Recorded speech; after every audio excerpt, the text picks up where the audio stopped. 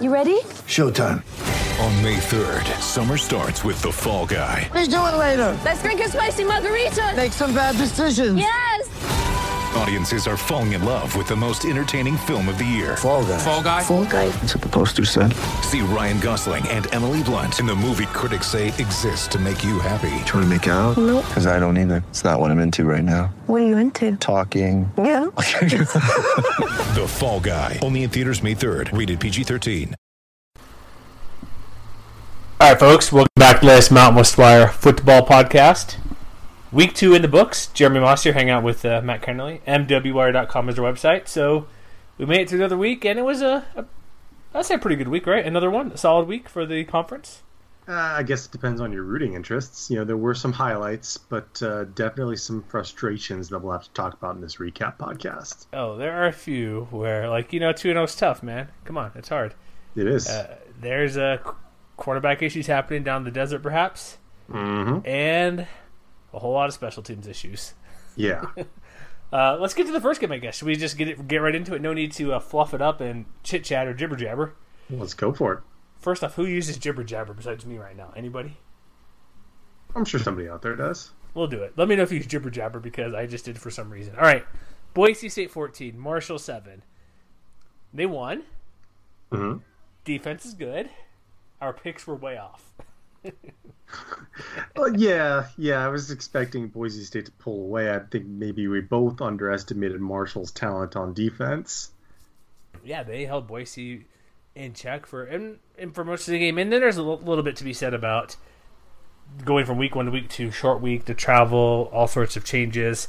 True freshman quarterback. You still got Hank Bachmeier. But there was some good with the bad. I didn't realize this. I knew Boise State defense is good in the second half. But did you know before maybe that tweet or stuff came out, they gave up 0 yards in the second half? Well, I mean, if you watch the game, it was pretty easy to tell that they were, especially after halftime, and especially along the defensive line. You know, Curtis Weaver obviously is the guy who really jumps out in the stat sheet. You know, he had 6 tackles and a sack and a tackle for a loss.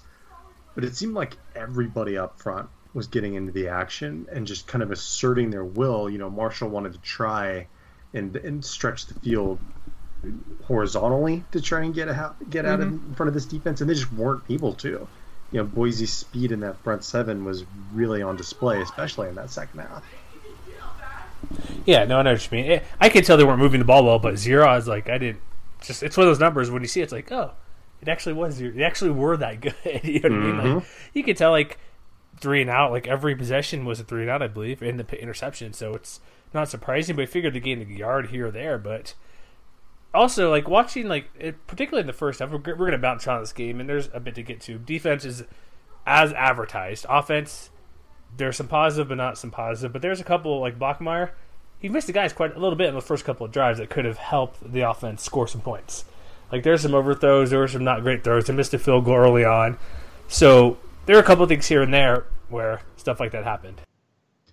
See, I think what jumped out to me kind of throughout the game was, you know, obviously we knew that John Ojukwu didn't get any playing time in this game. You know, he sat because he had the injury last week against Florida State. Are you concerned with Boise State's struggles in protecting the pass? Or pass protection, rather? Bachmeier got crushed last week. He got hammered last week. He's under pressure this week. Because, of course, the one play that everybody's going to remember from this game is when he got his helmet ripped off, and obviously Marshall got flagged for that. Yeah, and Cordo to come in for a second. But that's just kind of emblematic of kind of an unexpected struggle early on in the season. Well, yeah, you mentioned they had the one guy out for at least one more game or two. Yeah, it's even when they're full health, we mentioned in the preseason, this offensive line, I think also Hawaii brought back basically everybody and did a really good job. They're expected to be great. So it is a concern, yeah. Why wouldn't it be? When it's supposed to be that good and it's not good, you know what I mean? There shouldn't be a time where it's it takes 3 weeks to get into it. This is a group that's already been playing quite a bit. It wasn't expected to have 5 sacks or 8 QB hurries or get Bachmeier crushed every other play. That was supposed to be the strong point of helping the new quarterback. So, well, yeah. I mean, but to Bachmeier's credit, you know, even though there were some, offense, uneven drives throughout the game, I think it's to Bachmeier's credit that, you know, not only did he have a couple of 10-yard runs, as well as the quarterback sneak he had at the 1-yard line, you know, the RPO that they ran, they still managed 8 chunk plays through the air as well, including the third quarter touchdown throw to John Hightower. The big one, yeah. So, you know, it says a lot about Bachmeier's toughness that he's able to hang in there. And even though the stats don't quite jump off the stat sheet in the same way that they did last week against Florida State, you know, he still completed just about 2/3 of his passes. And he still had 282 yards and a touchdown against 1 interception. So Marshall didn't really force him into many mistakes that, you know, I think it would be fair to expect of a true freshman quarterback. Like, he's playing with poise. You know, he's playing obviously with a very talented group of receivers, and, you know, even though there were some other plays that got called back, I think there was the long touchdown that he threw to Khalil Shakir that got called back on a holding penalty. Yeah. That didn't stop this offense in the long run, and I think that's not only to his credit, but to, you know, the people that are making plays around him. No, I definitely agree with that. So it'll get to him at some points in the season, perhaps. But I guess the biggest thing I'd say was helpful, 100-yard rusher, right? And not the 100-yard rusher you might have expected. It's our good buddy Raj. He said this will be the freshman of the year possibly, and George Helani with 103 yards. Not and bad. So obviously, you know, Robert Mahone's status is going to be something to watch, but I think you can be encouraged by the fact that, you know, even if Helani didn't have very many explosive plays, that wasn't really what they needed in this game anyway. Like, he was efficient. He was, you know, he only had a long of 17 yards, but he kept the chains moving when they needed him to.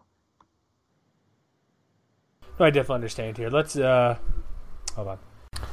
So you're right, with the running game, with Mahone being out maybe 1 week, we'll see how much more. We'll know more next week about that. But having Helani back there doing well, and like we seen a couple years ago with Alexander Madison, it took 4 or 5 games with the new running back to find the 100-yard rusher. Mm-hmm. So if they have that already, they're one step better of the game, right? They have the defense. They have a quarterback who'll take all the hits and hopefully doesn't cause damage down the road, but they're fine. It's a close victory, and I guess the one negative thing I'd say about the game, yeah, it's only 14 points. They coughed up the ball too many times as well, and so that's kind of an issue again. And a couple errant passes, what I've kind of noticed here and there. But overall, they won a game. That was a tough game, and so 2 in a row. Yeah, pretty much. All right, should we move on to Saturday, the full slate of games? Let's do it. So where should we start on Saturday? Should we just go, what was the first game? Was it Western Illinois? Colorado State? Colorado State 38, Western Illinois 13. There's not much we need to say when they beat up on an FCS school, right? I think, you know, going back to what I talked about in the preview, you know, I if you listen to our preview podcast, you know that I hedged my bets a little bit, at least as far as the Rams being able to cover, I think it was an 11-point spread. But, you know, I think if you're a Rams fan, or if you're someone who was maybe a little concerned about this kind of matchup, you know, the fact that they came out and basically blew the doors off the Leathernecks should give you a lot of encouragement. And because they were able to do it not only through the air, where Colin Hill was 26 of 33, almost 400 yards. It's what you wanted to see, right? I don't care who it is. You want to see him have a good performance again. So. Excuse me, 25 of 32. 367 yards, 4 touchdowns, most importantly, but also the running game was able to get it done as well. And Marvin Kinsey, even though he only had 13 carries, you know, he had 89 yards. That was well over 6 yards a carry. You know, Dante Wright had another very good game. You know, he led the team, 7 catches, 111 yards and a score, and also scored another touchdown on the ground. So, you know, while, you know, there were some minor blemishes, like I would point to the fact that they did miss 3 or 4 field goals in this game, although with the caveat that one of them was a 61-yarder from Braxton Davis right before halftime. That's okay. That's a little more, and the other 2 weren't necessarily gimmies either. Like, they had Max Paduska attempt from 49 and 43 yards, and you know, those are not necessarily totally easy ones, but that's something to maybe keep an eye on. Especially since last year that was one of those things that really turned against them, and 2 years ago that was something that had been really reliable. Yeah, I guess I'll go back to positive really quick. 7 sacks, 10 TFLs. That's true. Defense, as we harp on that, it's Leathernecks, Western Illinois.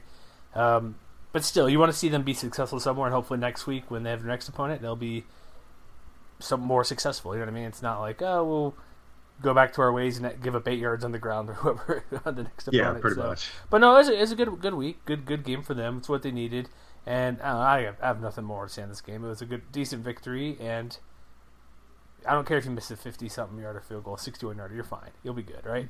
It's still question mark, but you just want to talk about San Diego State, don't you? it's an FCS game. What do we care about?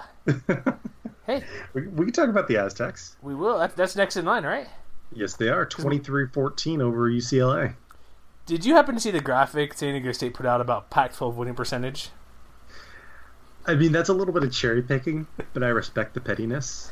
You know what would be even more petty? Because they put minimum 5 games. They should have put minimum 6. Because is there a... You know what I mean? That's what they should have done. A minimum 6. I thought it was a minimum of 6 because they had Notre Dame on there. Notre Dame's 3-3. Yeah. Maybe that's... Oh, I bet that's why they include Notre Dame, perhaps. I thought it was minimum 5. I'm going to double check real quick, but it is pettiness. But it also was their first ever victory over UCLA. Yes, it was. And this game, going through and watching, also Juwan Washington was... When we recorded, we didn't know of his status. He'll be fine. He was questionable. Still played a little bit. But you know what I'm impressed with? They actually used Ryan Agnew how they wanted to use Ryan Agnew. Yes, they did. He evaded multiple defenders, multiple sacks. He would sidestep. He'd hang out in the pocket and make throws. And he, this is not hyperbole. This is probably one of their best passing performances since Ryan Lindley was on campus. Well, if I remember correctly, I think it was Jamie McConaughey with the athletics department said that his 293 passing yards was the most that they've had since Quinn Kaler in 2014. Lindley was before that, so right around the same time. Yeah, Lindley was a few years before that. It was they did put minimum 5 games. And they needed every bit of that too, because Washington, if I remember correctly, that I think it was Kirk Kenny of the Union Tribune had mentioned that he went into the game at 90%, and he didn't necessarily have his best game. They gave him the ball; they weren't shy about doing that. He had 20 carries, but he only had 41 yards, and about a quarter of that came on one 10-yard run. And even the guys behind him, again, still kind of struggled. Ryan Agnew was 8 carries, 19 yards. That skewed a little bit by the fact that UCLA had a couple sacks. And the other guys behind him, Jordan Byrd had 10 carries for 19 yards, but they didn't really do much. So they needed that passing game to step up. And that's not really a story that only concerns the quarterback position. It concerns a lot of the young guys who last week we were thinking, okay, well, what are these guys actually going to do? Not that UCLA is a huge step up from Weber State, but pretty much every single guy stepped up in that regard. Kobe Smith broke out with 7 catches and 131 yards and a score. Jesse Matthews had 5 catches, had along 20 yards. So they were creating chunk plays through the air in a way that we hadn't really seen in a long time. No, they definitely did. No, they did. Going through, watching this, typically, who's going to catch the ball? We don't know. Maybe it's Kobe Smith this time. Maybe it's Matthews next week or going forward. But this is huge because, UCLA is not going to be great this year. And like I mentioned last week, Chip Kelly's offense is not doing what he wanted to do because everybody's seen it, everybody's done it. He's not this innovator as he has been because everybody copied him, and so he has nothing new to bring to his game, essentially. Dorian Thompson-Robinson did fine, passing the ball, but what Aztecs did offensively is UCLA, I don't know what to expect from them. They haven't started 0-2 in back-to-back years. What did it say, since the 40s or something? I think I saw some I don't stuff. Remember the number. It was a long time. It's been a while. Yeah, it was a long time. It was multiple years. But for a team that has but typically not a good receiving group, these guys are catching everything through their way. I mean, all these guys, you mentioned all those long plays, 5+ plays, 11 or more yards. All these guys averaging, every catch was over 12 yards per attempt, a first down every time a pass is completed. This is something we haven't seen since a long time, and I've always said it years before. If the Aztecs can get an above-average passing game, they'll be extremely dangerous because defense is very good and the running game is always solid. This is a bit different with the running game being pretty bad, beyond bad. Whatever sack numbers are, basically 2 yards of play rushing the ball. They were not good at all. But going through and watching what they're doing, they got the 2 fumbles from UCLA. They took advantage of that. They had a field goal. They got 10 points out of it. Yeah, and the touchdown. Yeah, I was looking for the other one. Yeah, they stopped them on downs. They were forcing 3 and outs. To start, here's the big thing. They're up 10-7. The first half was kind of ugly. It's 10-7, 2 missed field goals. UCLA gets the ball. They fumble right away. Aztecs get it. 2 plays, boom, touchdown, 36 yards.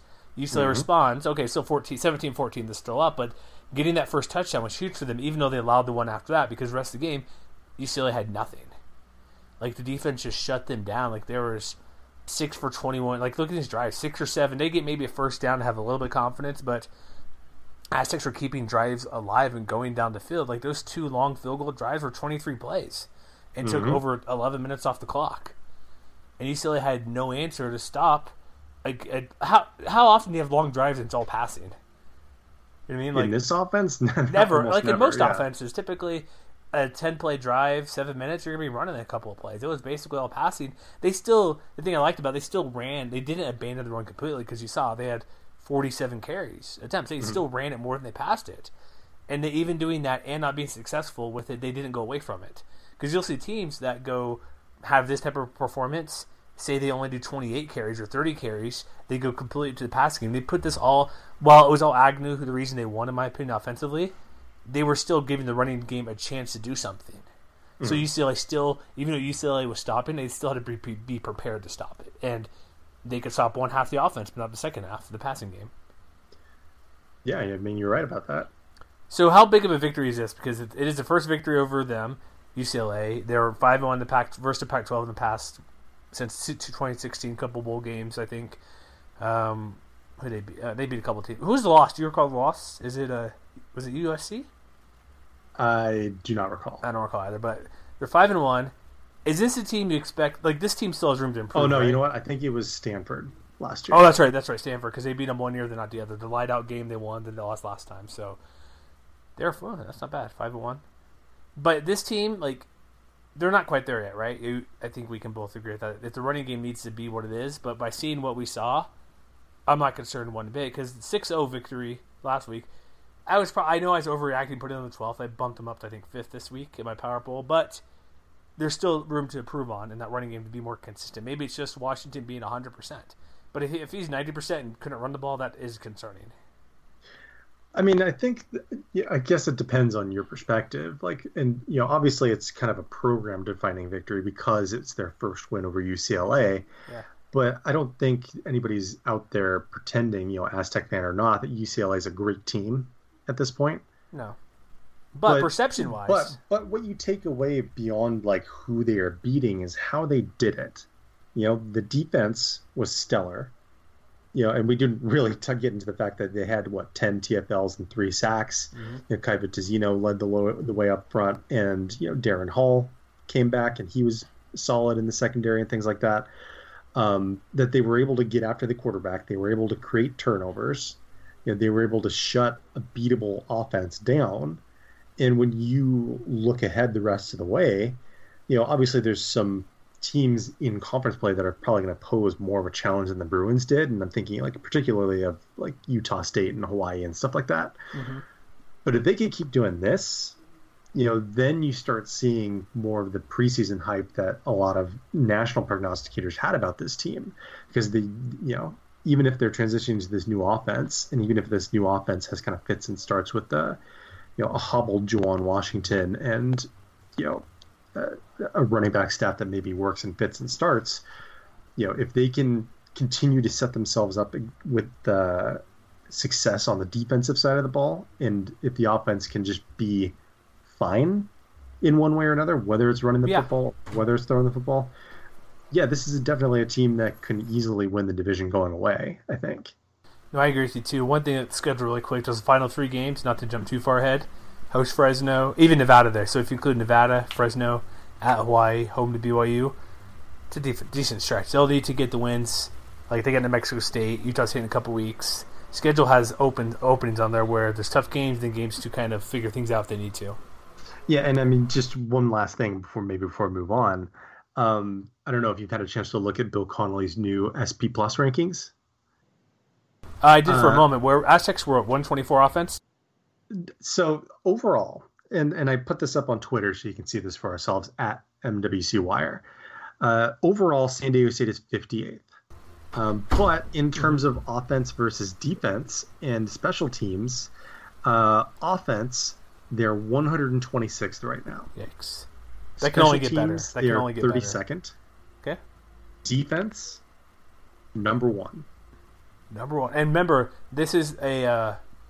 I forget how he describes it, because he did his one sentence of blurb on his latest ESPN piece. Like it's intended to be predictive and forward-facing. That's what I was thinking. I wanted to make it correctly. I know it's predictive, but I want to get exactly in there. So it has nothing to do with perception or anything. It's going forward, essentially. Predicting the rest of the way.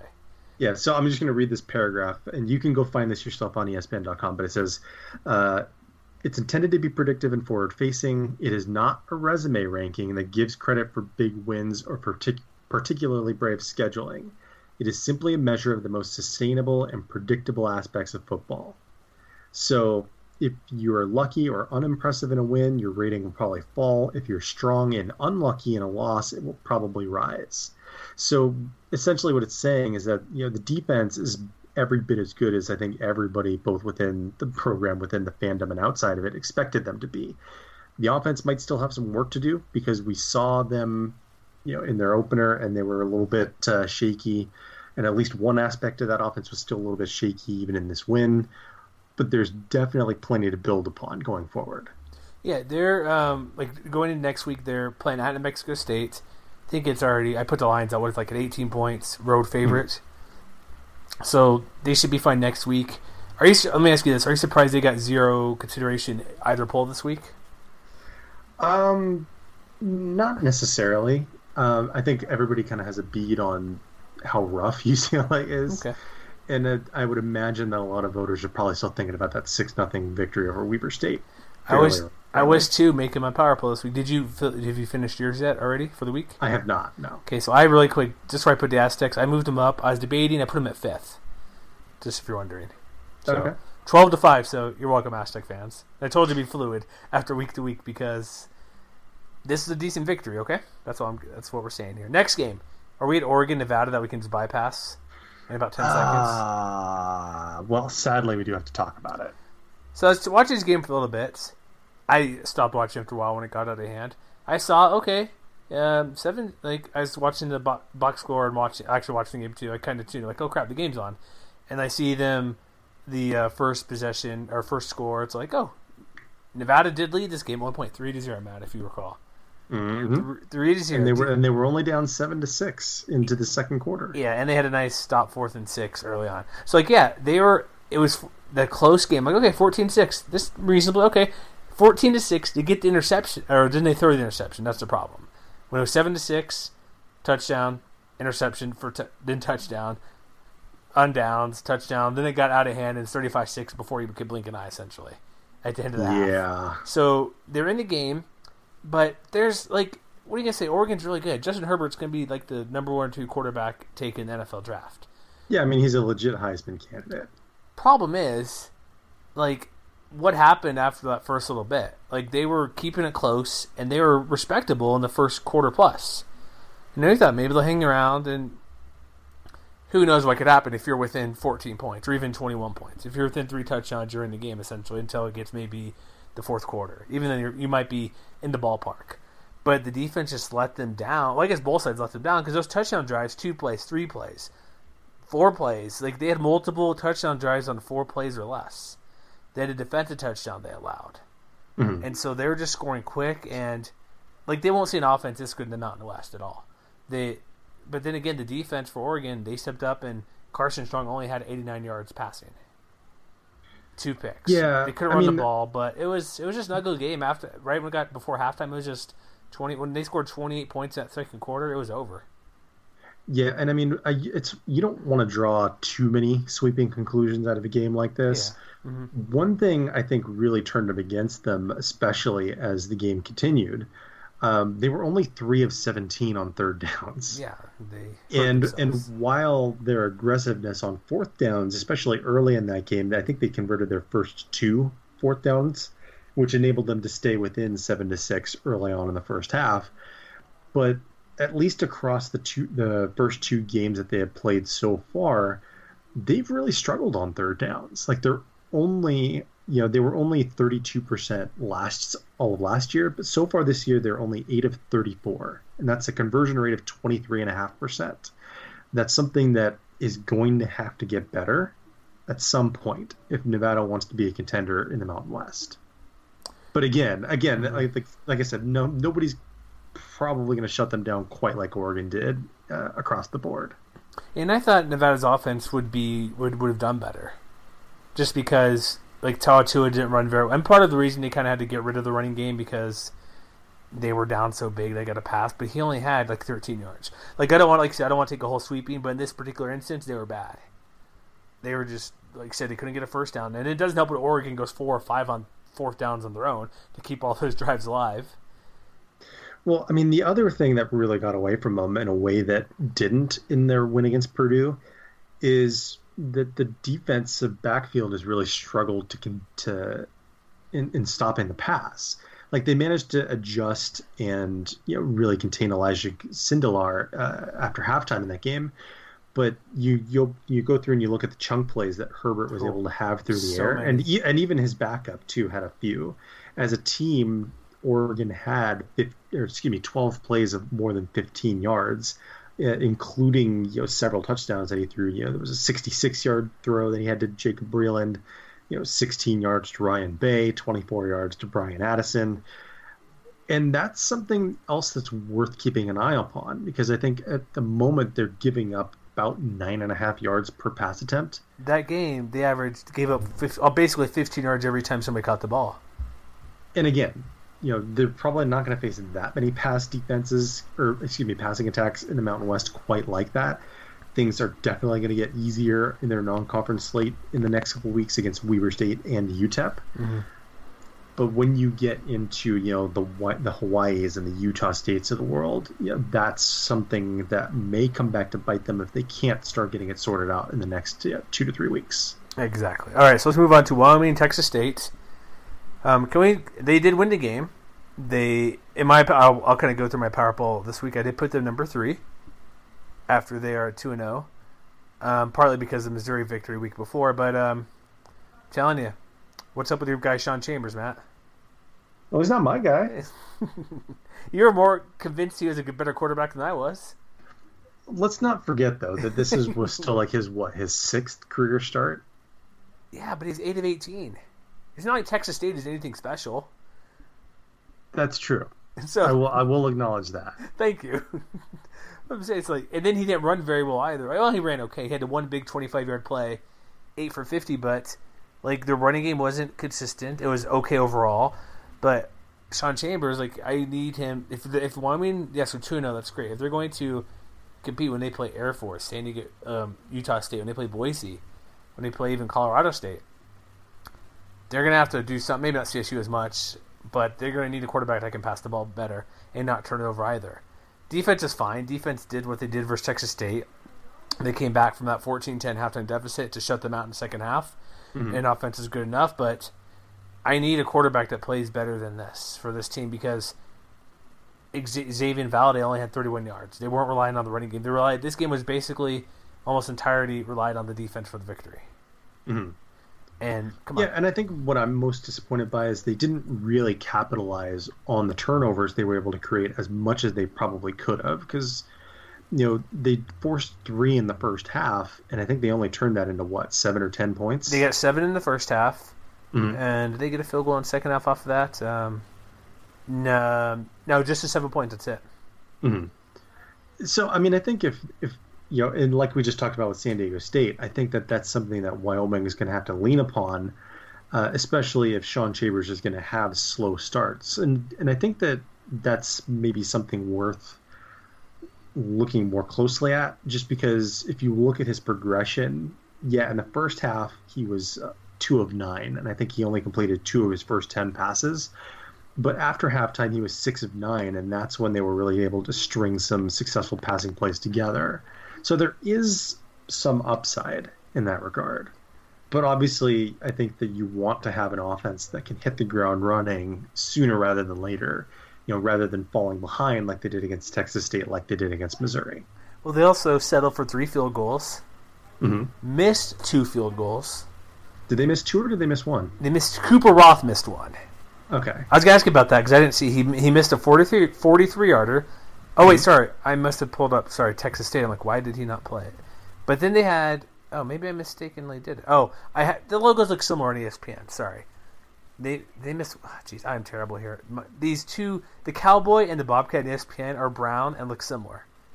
So they do have similar color palettes, yeah. And so no, I'm sorry, it was just the one. I apologize. I thought it was two there. So they missed one field goal, and I guess we'll give Cooper off the pass when it's like a 43-yarder, which is not good. So they missed a field goal. Let me rephrase my point. They still settled for 4 field goals. Yeah. If you're going to beat Boise State, who is going to have a better defense than Texas State, you're going to have to get some touchdowns. And this could have been a blowout if they had even if they made the one field goal and another touchdown, that's like another 7-8 points. They would have 30-plus, a comfortable victory. So the offense did stall out. That's kind of the main thing I wanted to see all year. Offense needs to be better. And this game, it was not there. Texas State only had 7 offensive points because one was a pick 6. So the defense did everything they could, giving up, I guess, technically 8 points with the extra point they gave up. But I want to see Sean Chambers pass better. He ran okay, but his passing game, if they're not going to pass a lot, that's fine. You got to at least be at 60%. If you're completing or throwing 18 times, you got to complete at least 12 of those, right? Yeah, I think that's a fair benchmark to say. And if he combines here's what I'd like to see, which I'd be totally okay with. Give me 200 combined yards by him and 55% passing, maybe 60%. So that could be like basically 150 in the air and 50 on the ground would be acceptable for me. Get about in that 200-yard range combined.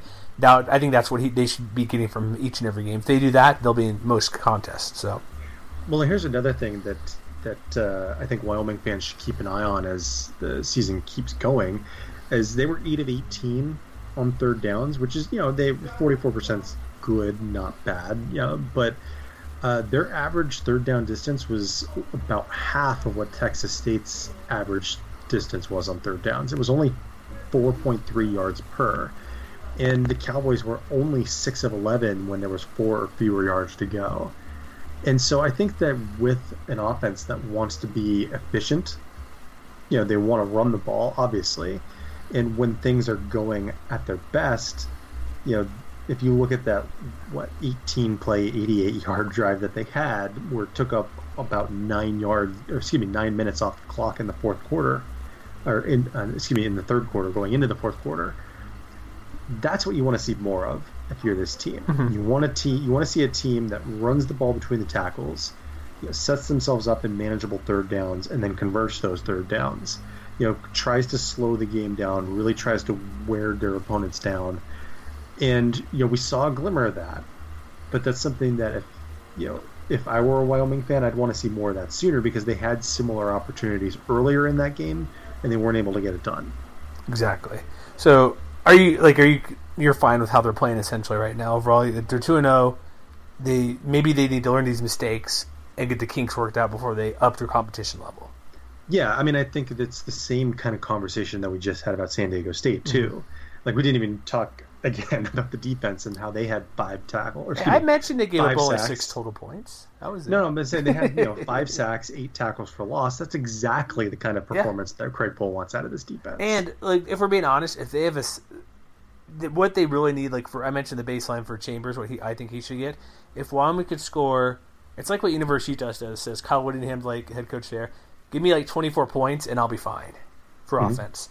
I think Wyoming's kind of that same category. Give them they're basically there. Give them 21 to 24 points, and if their defense plays as well as it should be, they should be able to be competitive in every game. Probably win more of those than they lose. Exactly. All right, let's move on. Next contest. What do we got here? Utah State 62, Stony Brook 7. All right, I am excited for this contest for what happened, because it shows Gary Anderson likes the offense still. That's true. Because that was one of my big concerns, and probably most people. Not that the talent was gone outside of Jordan Love and Gerald Bright, who might be running back 2 at the moment. Just saying.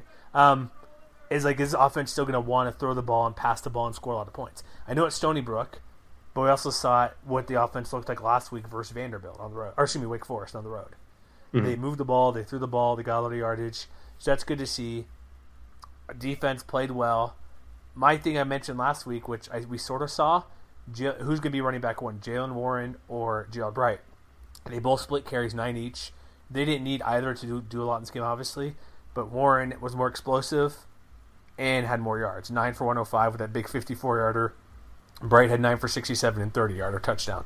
Warren I had was 2. going to say, I think past a certain point, being explosive gets kind of relative. I know, but 54-yarder, come on. Yeah. Which, by the way, was not the longest run of the game. Andrew Presley, 59-yarder. Yes, he did. I'm just saying overall, like, no, I get what you're saying. what I was looking for, which is hard to know in this game, was that. Thank you for that. But who would get more carries? So we still don't know who the best running back is, or who's going to be like running back 1.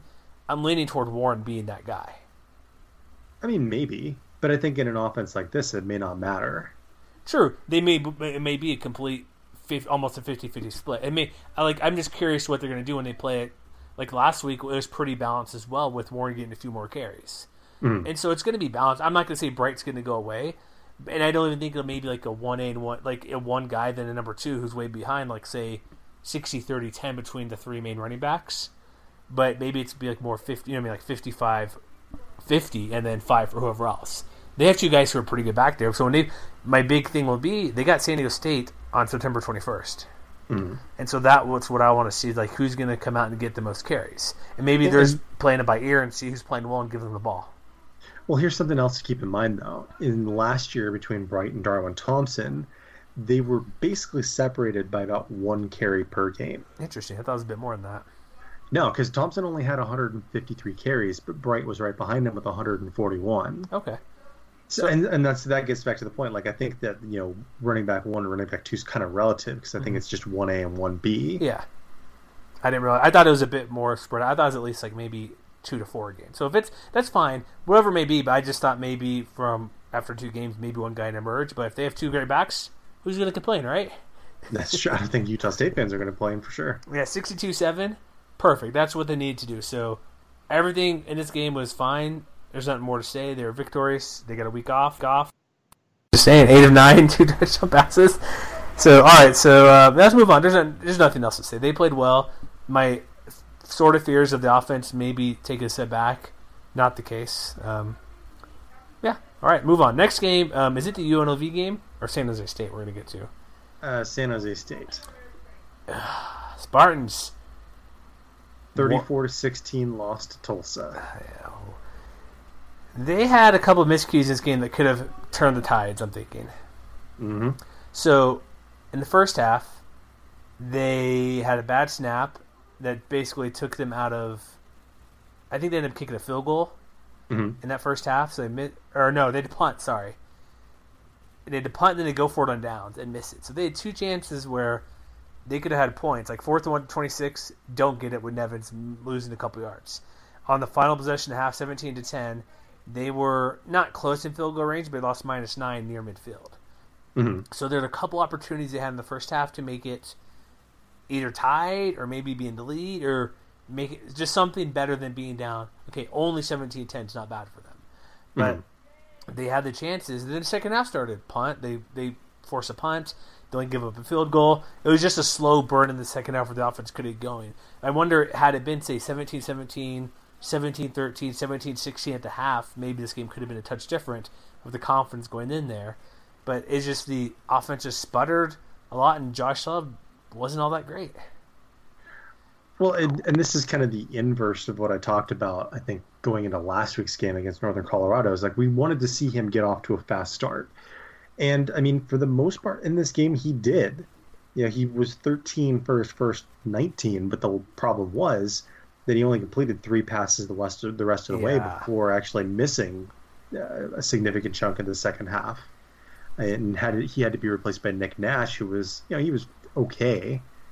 But obviously I think that, an efficient Love, an explosive Love is what really makes this offense go. And they just didn't have it for 60 minutes this past Saturday. Well, and the running defense came back to haunt them again. Like, that's been an issue. They had Shamari Brooks 140 to give up 3 touchdowns.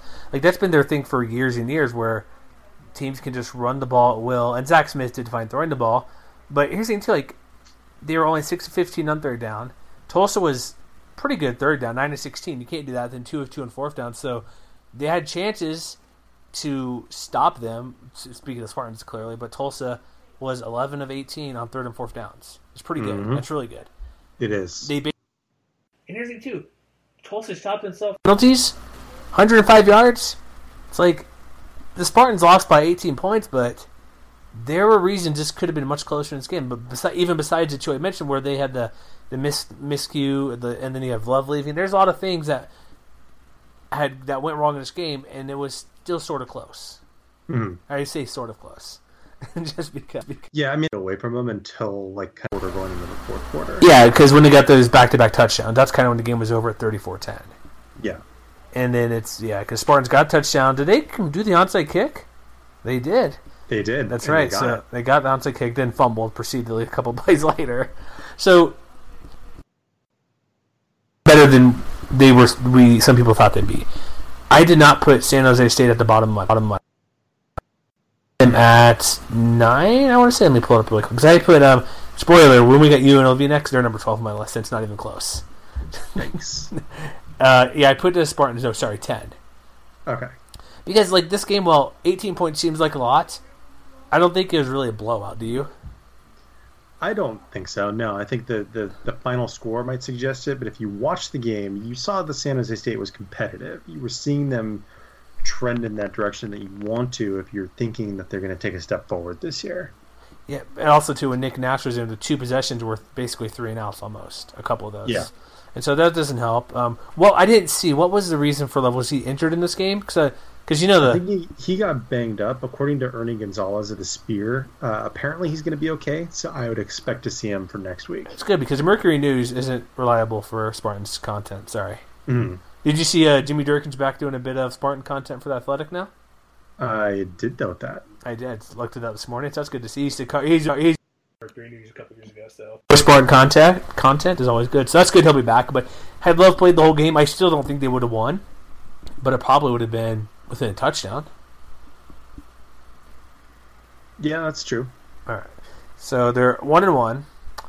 Who do they got next week, real quick? Let me see. I'm gonna pull that up just to look at how they go to. They got Arkansas in 2 weeks. So yeah, Arkansas is bad. We'll get that later, and we'll talk about Arkansas twice because they get Colorado State next week. Then yes, they do. State. So, oh boy, the rock fight of the century. We'll see. Next game. We should have had our buddy Jeremy Harper talk about this game before. I didn't think about it. Sorry, buddy, if you listen. I don't know if he does, but cover Sun Belt, Arkansas State guy. UNLV 17, Arkansas State 43. And this was rough from the get-go. This, if you're not following Tyler Bischoff on Twitter, you should. Because he does a lot of good things for UNLV. He does his radio show there. He puts a lot of just kind of videos out there during the game. He's pretty quick about getting out there. Some good info about the Rebels offense. And he made a great point in this game. We'll talk about the game sort of, but there's one bigger thing. And I agree with him. If UNLV wants to be a throwing team, they should not be playing Armani Rogers. Yeah. Because he fully admits, and we all three of us could agree, Rogers is the best guy to get them to be victorious if they use him properly. If they're going to make him throw the ball, that's wasting his skill set. Yeah, and to that point, he was 6 of 10 in that first quarter, but he threw an interception, which was a pick six, which opened the scoring for Arkansas State, and he only had 27 yards. And by halftime, when they were down, 23-3, in the second quarter, he was only 1 of 9. And the running game didn't really do much to help them there either. They were only, they had like 27 yards in that second quarter. So basically, by the time they had a chance to turn to the running game, it was already too late. And I don't understand why they chose to do things the way that they did in this game. If you look what Charles Williams did as well, like he lit it up. Was it 168? Well, and a lot of that though came off of a big, I think it was like a 78-yard run he had in the third quarter, but that was already well after the game was already out of reach. Okay, but before that, still like 18 for 90. Still pretty good. Yeah, I don't know, man. But also defense too, secondary. Oh my goodness, can you stop anybody? Apparently not. No. That was. I mean, that was the big question coming into the year. Yeah, it's like they have. And also here's the thing too. They don't have Max Gillian back there either because he's hurt still. Mm-hmm. And so they brought in. Is it true freshman or redshirt freshman? He's a redshirt freshman. Yeah, Kenyon Oblad. 3 of 3 for 70. He can throw the ball a little bit. Seems like, right? Yeah. I don't know if a quarterback controversy is necessarily what you need right now. That's what Tony Sanchez said made, as much. They're going to be looking at the quarterback situation this week. But I made the joke on Twitter on our feed about how there was a column, I think, of Mike Grimala of the Las Vegas Sun, I believe it was, that he wrote earlier this week about special teams. Oh yeah, whether the Rebels should bother with returning punts and kicks, and Tony Sanchez had something to say about it. But then you look at this game and you're like, well, maybe he was just asking the wrong question. Maybe UNLV should just never throw. Go Army, go Air Force. You know what I mean? Go that option, because they probably should be running the football about as often as any non-service academy team. I don't know why they would do anything else. Like, he threw. Okay, what did you say he was in the first quarter? 6 of 10. 6 of 10 with a pick six for only 27 yards. But here's the thing too. Here's the problem with that though. With how the game turned quickly, defense is a lot to blame. Rodgers still couldn't run the ball to save his life either. His offensive line did not help him out. He was sacked. How many times did he sack? There were 6 total sacks. Were those all on Rodgers? You know what? From what I remember the game, it's really hard for me to say. Well, okay, they had 6 total sacks, and so let's just say 5 of them. I don't recall exactly, but man, if he's not like, what do you have him out there if you can't run the ball and he's having a bad night throwing? What are you going to do? They're screwed. See, okay, so here's a perfect example, right? So they're down 10-3 in the second quarter, early in the second quarter. They're at their own 14-yard line, and they choose to throw 3 times in a row. Hayes Hickens shanks a 17-yard punt, so Arkansas State gets the ball at UNLV's 31, and they punch it in like 5 plays later for a touchdown. Mm-hmm. Why on earth, if you're only down 1 score, would you choose to throw the ball 3 straight times with a quarterback who has like a 40% career completion percentage? Is there any possibility or reasoning because they have a new OC because Cotton had to get the heart transplant? I mean, if that were the case, then why wouldn't they have at least tested this a little more last week? Yeah, I don't know what they're going to do because it's when they missed it. Let me pull a stat up here because I get Tyler. You put this out before, but so I have his handy. When he missed games last year, they were 3-3. Mm-hmm. Max Gillian was 1-5. Yards per game, rushing yards total were 298 to 149, so about a 150 difference. Yards per carry, about 5.7 to 3.9, and points per game were a touchdown less.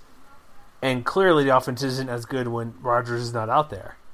But I don't know what to do. Like, if they can't run, like, there's questionable play calling, and if he's not successful, should they just give the ball to Charles Williams the whole time? I don't know, because they can't. Like I said, he can't throw 3 straight times. There's no reason to do that. When a guy here's the reality that UNLV has to face right now, and I've thought about this a lot in the last 24 hours or so. If Armani Rodgers hasn't developed into a passer by now, he's never going to. Fact. So how is UNLV going to respond to that? Are they going to bench him and go with Oblad? Or are they going to tailor the offense to just be as run heavy as they possibly can be? And I think that if whatever choice that Tony Sanchez decides to make, if that doesn't work, he is as good as gone this year. I got another option. Why don't they pull a Boise State running quarterback, passing quarterback a couple years ago, Montel Cozart and Brett Rippon? Yeah, I don't know, man. Hey, we still don't know. We still don't know if Oblad is actually that passing quarterback, though. He only threw a couple of times. Yeah. But Tony Sanchez said in the post game, he's like, we got to get going in the passing game at the quarterback spot. If there's got to be a little bit of battle there, I think we're going to talk about that. And so that's kind of saying that's a little bit saying maybe something's going on there, but they have a week off. That's a good thing. Wait, no, sorry, that's the wrong team. Do they play next week? They're at Northwestern. Oh boy, it's going to be rough. They're a decent Big Ten team, defending Big West or Big Ten champ team, or runner-up. I mean, sorry. Mm-hmm. Like the game itself, there's nothing to talk about the game. It's all pointing to what Rodgers and Sanchez will do. Like I haven't put on there, he's done. He's toast. If Sanchez, I'm going to say right here, this is the game that got him fired, meaning he won't be back next year. I don't know if I'll go. I don't see how they can recover from this. Like they could, but it seems unlikely. You have your typical backup injured, not playing for a while. You have a new offensive coordinator, essentially, or a new guy calling plays who has no clue how to call plays with the quarterback, even though the guy's been on the team for a while. You're right saying if he can't throw by now, he's never going to learn how to throw. And there's too many things, and defense is awful as it is. Like, the only thing they have for certain is probably Charles Williams. Like, Tyreek Collins, he's supposed to be pretty good. 1 for -2 receiving. He's like supposed to be the guy catching the ball. 1 for -2. How does that work out? How does that happen? I mean, I'm not going to say always or never like he is 100% done. But what I will say is Tony Sanchez and his tenure are basically on life support in the next few weeks. Because after Northwestern, they go on the road to Wyoming, and then they are home versus Boise State, and then they're at Vanderbilt, and then they're at Fresno State. And there's a pretty good chance that he could be done by like the end of October. Is he going to be the first coach fired? I mean, I wasn't so sure before the season, but based on what I saw last week, and the change in the forecast for the weeks to come, he very well might be. Do you happen to have the FPI or not FPI, SP Plus up in front of you where Arkansas State is? Give me just a second to pull that up if you want to vamp. Yeah, because I'm wondering, like, Arkansas State's usually a pretty good team, so for them getting the win is not shocking by any means. And also remember, okay, so I did find it. They are 59th. So they're about an average football team. Where's UNLV on that list? UNLV is 105. That's close. Here's the thing. If you think they're on life support, I'm not going to disagree with your opinion on that. I'm going to say this is the game you point to why he was fired. It'll come back to this game.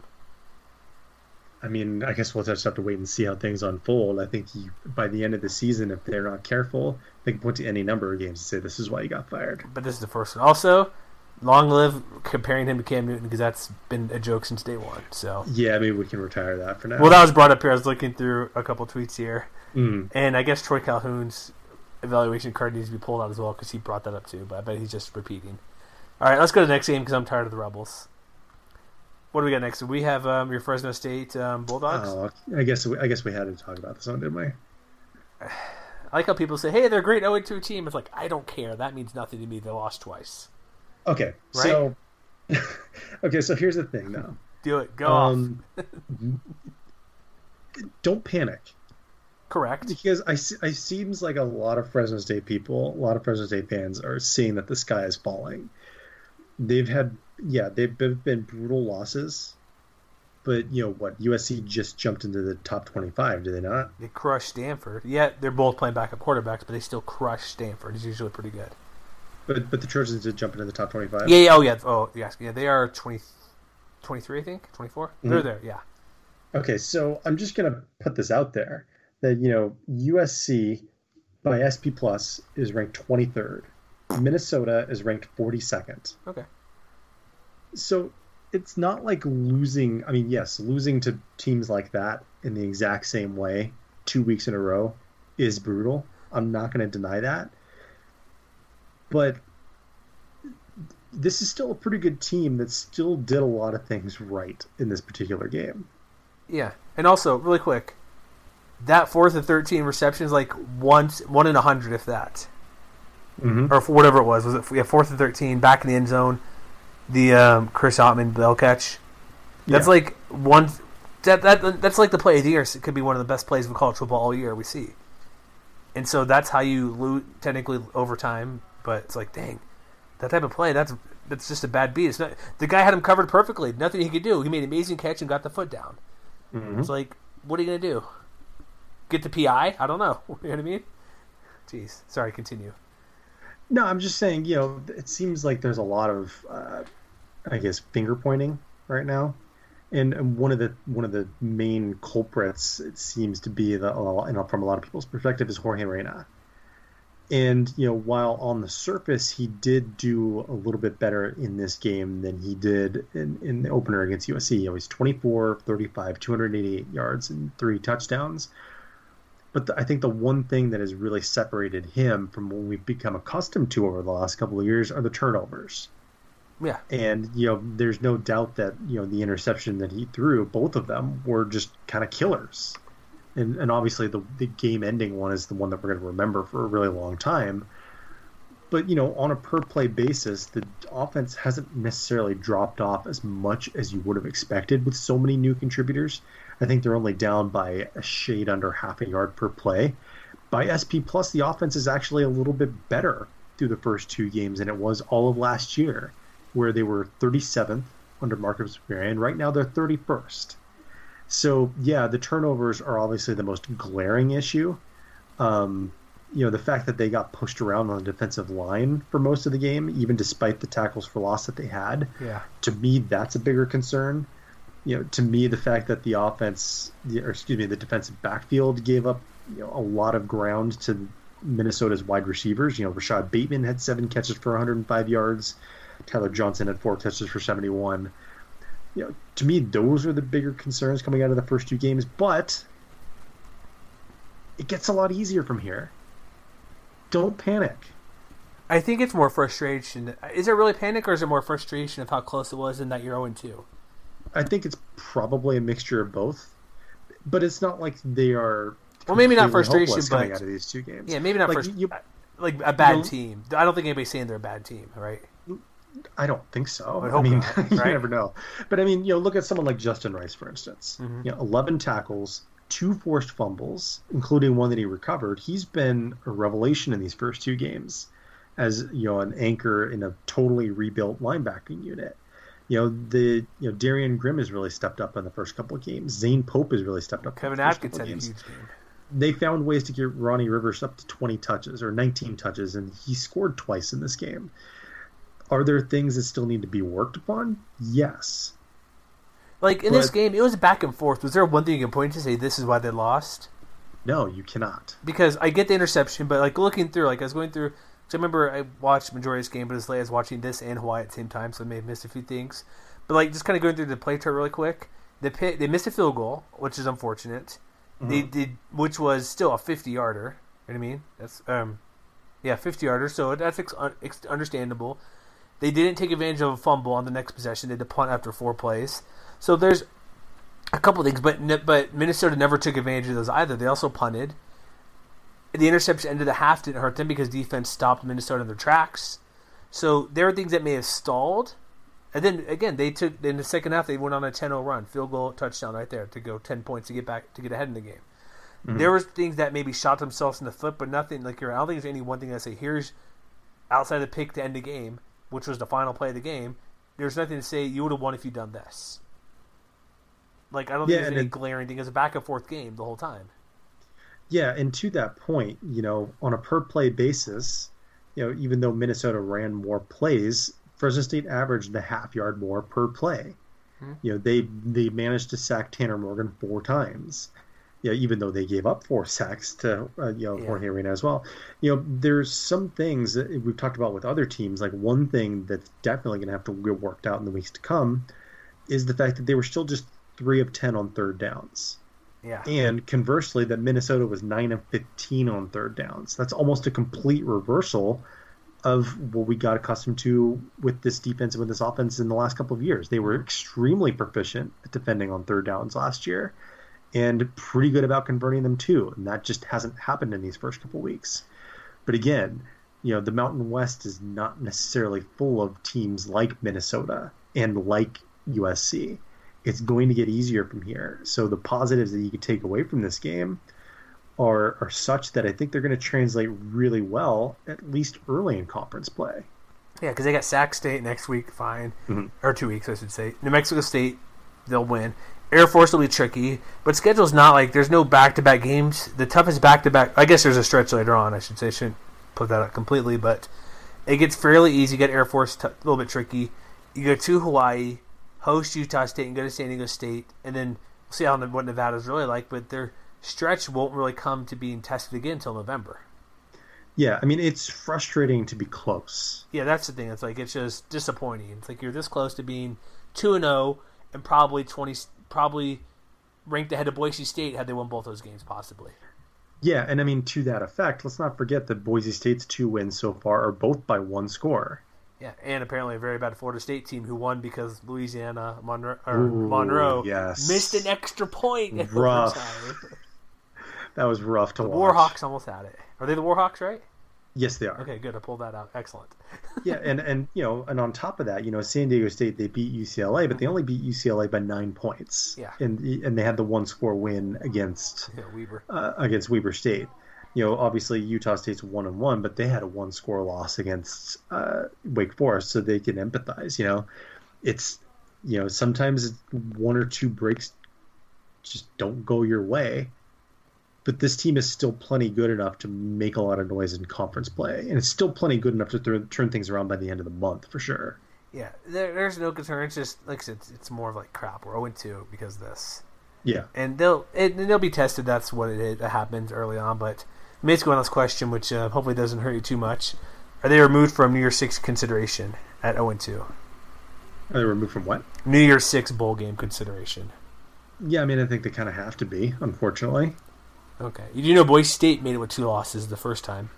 I do. Okay. I just don't think that, even if they win out, I'm not sure. Schedule-wise? I mean, I guess if they run the table and beat like a undefeated Boise in the title game, then maybe. Okay. But even then, they'd still probably be playing catch-up to UCF if they're still undefeated. Or Go Stanford, right? Or Memphis if they're undefeated or whatever, yeah. Okay. That's what I thought, too. I just wanted your thought. If you're optimistic on that at all, and I'm going to guess. You proved me right. No, you're not. Which is fine, because it's tough. 0-2. All right, Final game of the day. Can I get my night back on this one? Can I get the second half back of my night on this one? Didn't they? The second half was brutal. They can't all be high-flying affairs. Can you make a field goal? Yeah. You did, eventually. I mean, do you think that that's just like another piece of evidence that they should just go for it on 4th down every single time? They missed three field goals in the game. They missed the opener, which was 47. That's understandable, right? Mm-hmm. It's a college kicker. That happens. Then you missed I'm pull up here. I'm scrolling. It was 27 and 48. 27 was bad. You gotta make the 27-yarder. But this game, here's the thing that's good and not good. First off, good. Nick Rolovich tweeting out the Rose Bowl logo. Excellent. Thank you. That's some excellent trolling. He's very good at that. You beat a very bad Oregon State team by just 3 points. That's not the good thing. But a win's a win. You're 2-0 versus the Pac-12, which is they're catching up to Aztec territory. If we do 2 games, they're under 100%. Can we make that graphic? 2 games versus the Pac-12. Why he's at the top? But Cole McDonald had the 1 pick. He played after that. Besides, they played 5. But this first half, geez, Oregon State juking guys out of the pants. Hawaii couldn't tackle very well, which we know the defense is not great. But man, that second half, hey, I told you they got playmakers. I know. I'm saying that first half not good. Second half, shutout. That's true. Second half defense. That's why I actually like to watch the second half. All kidding aside, they had 2 3-and-outs. They stopped them on the 4th down twice, and they long 52-yarder. And so the defense second half played extremely well. But the first half was exciting. Was the Hawaii we know and love when it's 28-21 at the half. Mm-hmm. No shootout, no 100 points. If you took the over, sorry folks. But overall, this game was a touch better than. I could say it's a touch better versus Arizona. Cole McDonald had just the 1 pick. They have just the one? Yeah, just the one interception, 1 fumble, or 1 turnover. I mean, is that it? I believe they had 2 turnovers in the second half. Okay, sorry. I was trying to look over all this. Oh no, they had 2 total. That's what it was. But they didn't turn the ball over as many times as last week. The defense actually stopped Jake Luton, who's pretty good, to under 50%. The big issue overall is the running game just were blasted against Hawaii. Like Jermaine Jefferson, 31 for 183, and they had a couple of huge plays. Mm-hmm. So overall, it's a mixed bag for me a little bit. The second half, loved what the defense did, give them no points. First half, they couldn't tackle anybody, they couldn't stop anybody. The field goal unit needs to get better, but overall, they win the game, and it's confidence they need. And Cole McDonald, some people are questioning me, my power ranking. I did the QB power ranking. I put Cole McDonald above Jordan Love, which I do like how the one comment. So he put Jay Love. So I'm like, which one, Jordan or Josh? They never responded to me. I thought that was funny because I'm like, come on. I knew it's the guy who has the one joke about Utah State or something. I guess that guy. But I still think he's one of the top quarterbacks in conference. Put him above Jordan Love was probably risky, but this game proved he's, as we knew before, really, really good. And whatever the OC and Rolovich told him, he toned it down, was better than it was last week because he was not as erratic. Well, I think one thing that both this game and the game against Arizona have in common is that they just, they had some opportunities that they weren't able to take full advantage of. True. And a lot of that in this case came down to the missed field goals. But what was really interesting to me was the fact that they decided to settle for field goals in the first place, because they were only 2 of 12 on third downs, but they were perfect on fourth downs. And so when you have those opportunities, especially when you're trying to go for the jugular late in the game, why wouldn't you take those chances? You're at the 9-yard line? They were on one of the field goals. They were at the 9, which it's not 4th and 2. You know what I mean? But I guess that one turned out fine because they stopped Oregon State the other way around on downs. But the same thing happened back to back. But the second one was also 4 and 9, and so that's a bit long to go for. I mean, if it's like 4 and 3, go for it. But I would say that's the right call, just because a 4 and 9 is a tough one to convert. Mm-hmm. It's different than going for it on 4th and 2. Yeah, I guess that's fair. But it worked out fine. I guess technically worked out fine because Oregon State coughs up the ball back up, and then on the third attempt they made the field goal finally. Yeah. But second half was hard to watch. But so what's your perception of Hawaii then? Because we know Oregon State's probably not going to go to a bowl game. I'm assuming that's where most people stand. They squeaked out a victory. They overcame 2 14-point deficits in this game, which shows perseverance, which older Hawaii teams may have not had that chance or may have just kind of folded over. Mm-hmm. I put them number 2 this week in my power rankings. Do you think that's warranted? Too high, too low? For me, that might be a touch high. Who do you think who would you put better than? For me, I'm basing off the 2 games. Would you put Utah State ahead of them? I would, yeah. I was debating it, but I put Utah State 4 actually behind Wyoming. Mm-hmm. But I think Hawaii. Yeah, I would probably put Wyoming ahead of them as well. Okay. What about San Diego State? Maybe. I'd have to think about that. But I think so. What you're saying, 2 through 5 is pretty close. Yeah, I think so. Because I put real quick. I'll run through mine: Boise, Hawaii, Wyoming, Utah State, San Diego State, Fresno, Nevada, Air Force, CSU, Spartans, Lobos, and Rebels. Yeah. So even Boise State's not a clear-cut number 1 for me. They're 2-0, and they squeaked by a Marshall team that's pretty good. I would disagree with you there. Do you think they're clear-cut? I think they're the pretty obvious number 1. Yeah. Well, I didn't say they're obvious number 1, but I mean the difference is somewhat close. Like, I mean, I think right now it's not. Oh, okay. Interesting. They beat a bad Florida State team and barely beat Marshall, but okay, I get it. Maybe I'm not phrasing myself correctly here. They are number 1 for me, for sure. But maybe I'm just not right on that. I'll just give up because I lose because you're correct. No. I mean, what I was trying to get at. Yeah. What I was trying to get at is that Boise is number 1 for me for sure, but maybe the gap is not extremely wide. Yeah, and I'm just saying I would disagree. Okay, that's fair. I think as going back to the 0 yards given up in the second half, maybe I should agree with you. And I will, because I'm going to listen to you because you're smarter sometimes. A lot of times. That was easy. There you go. See?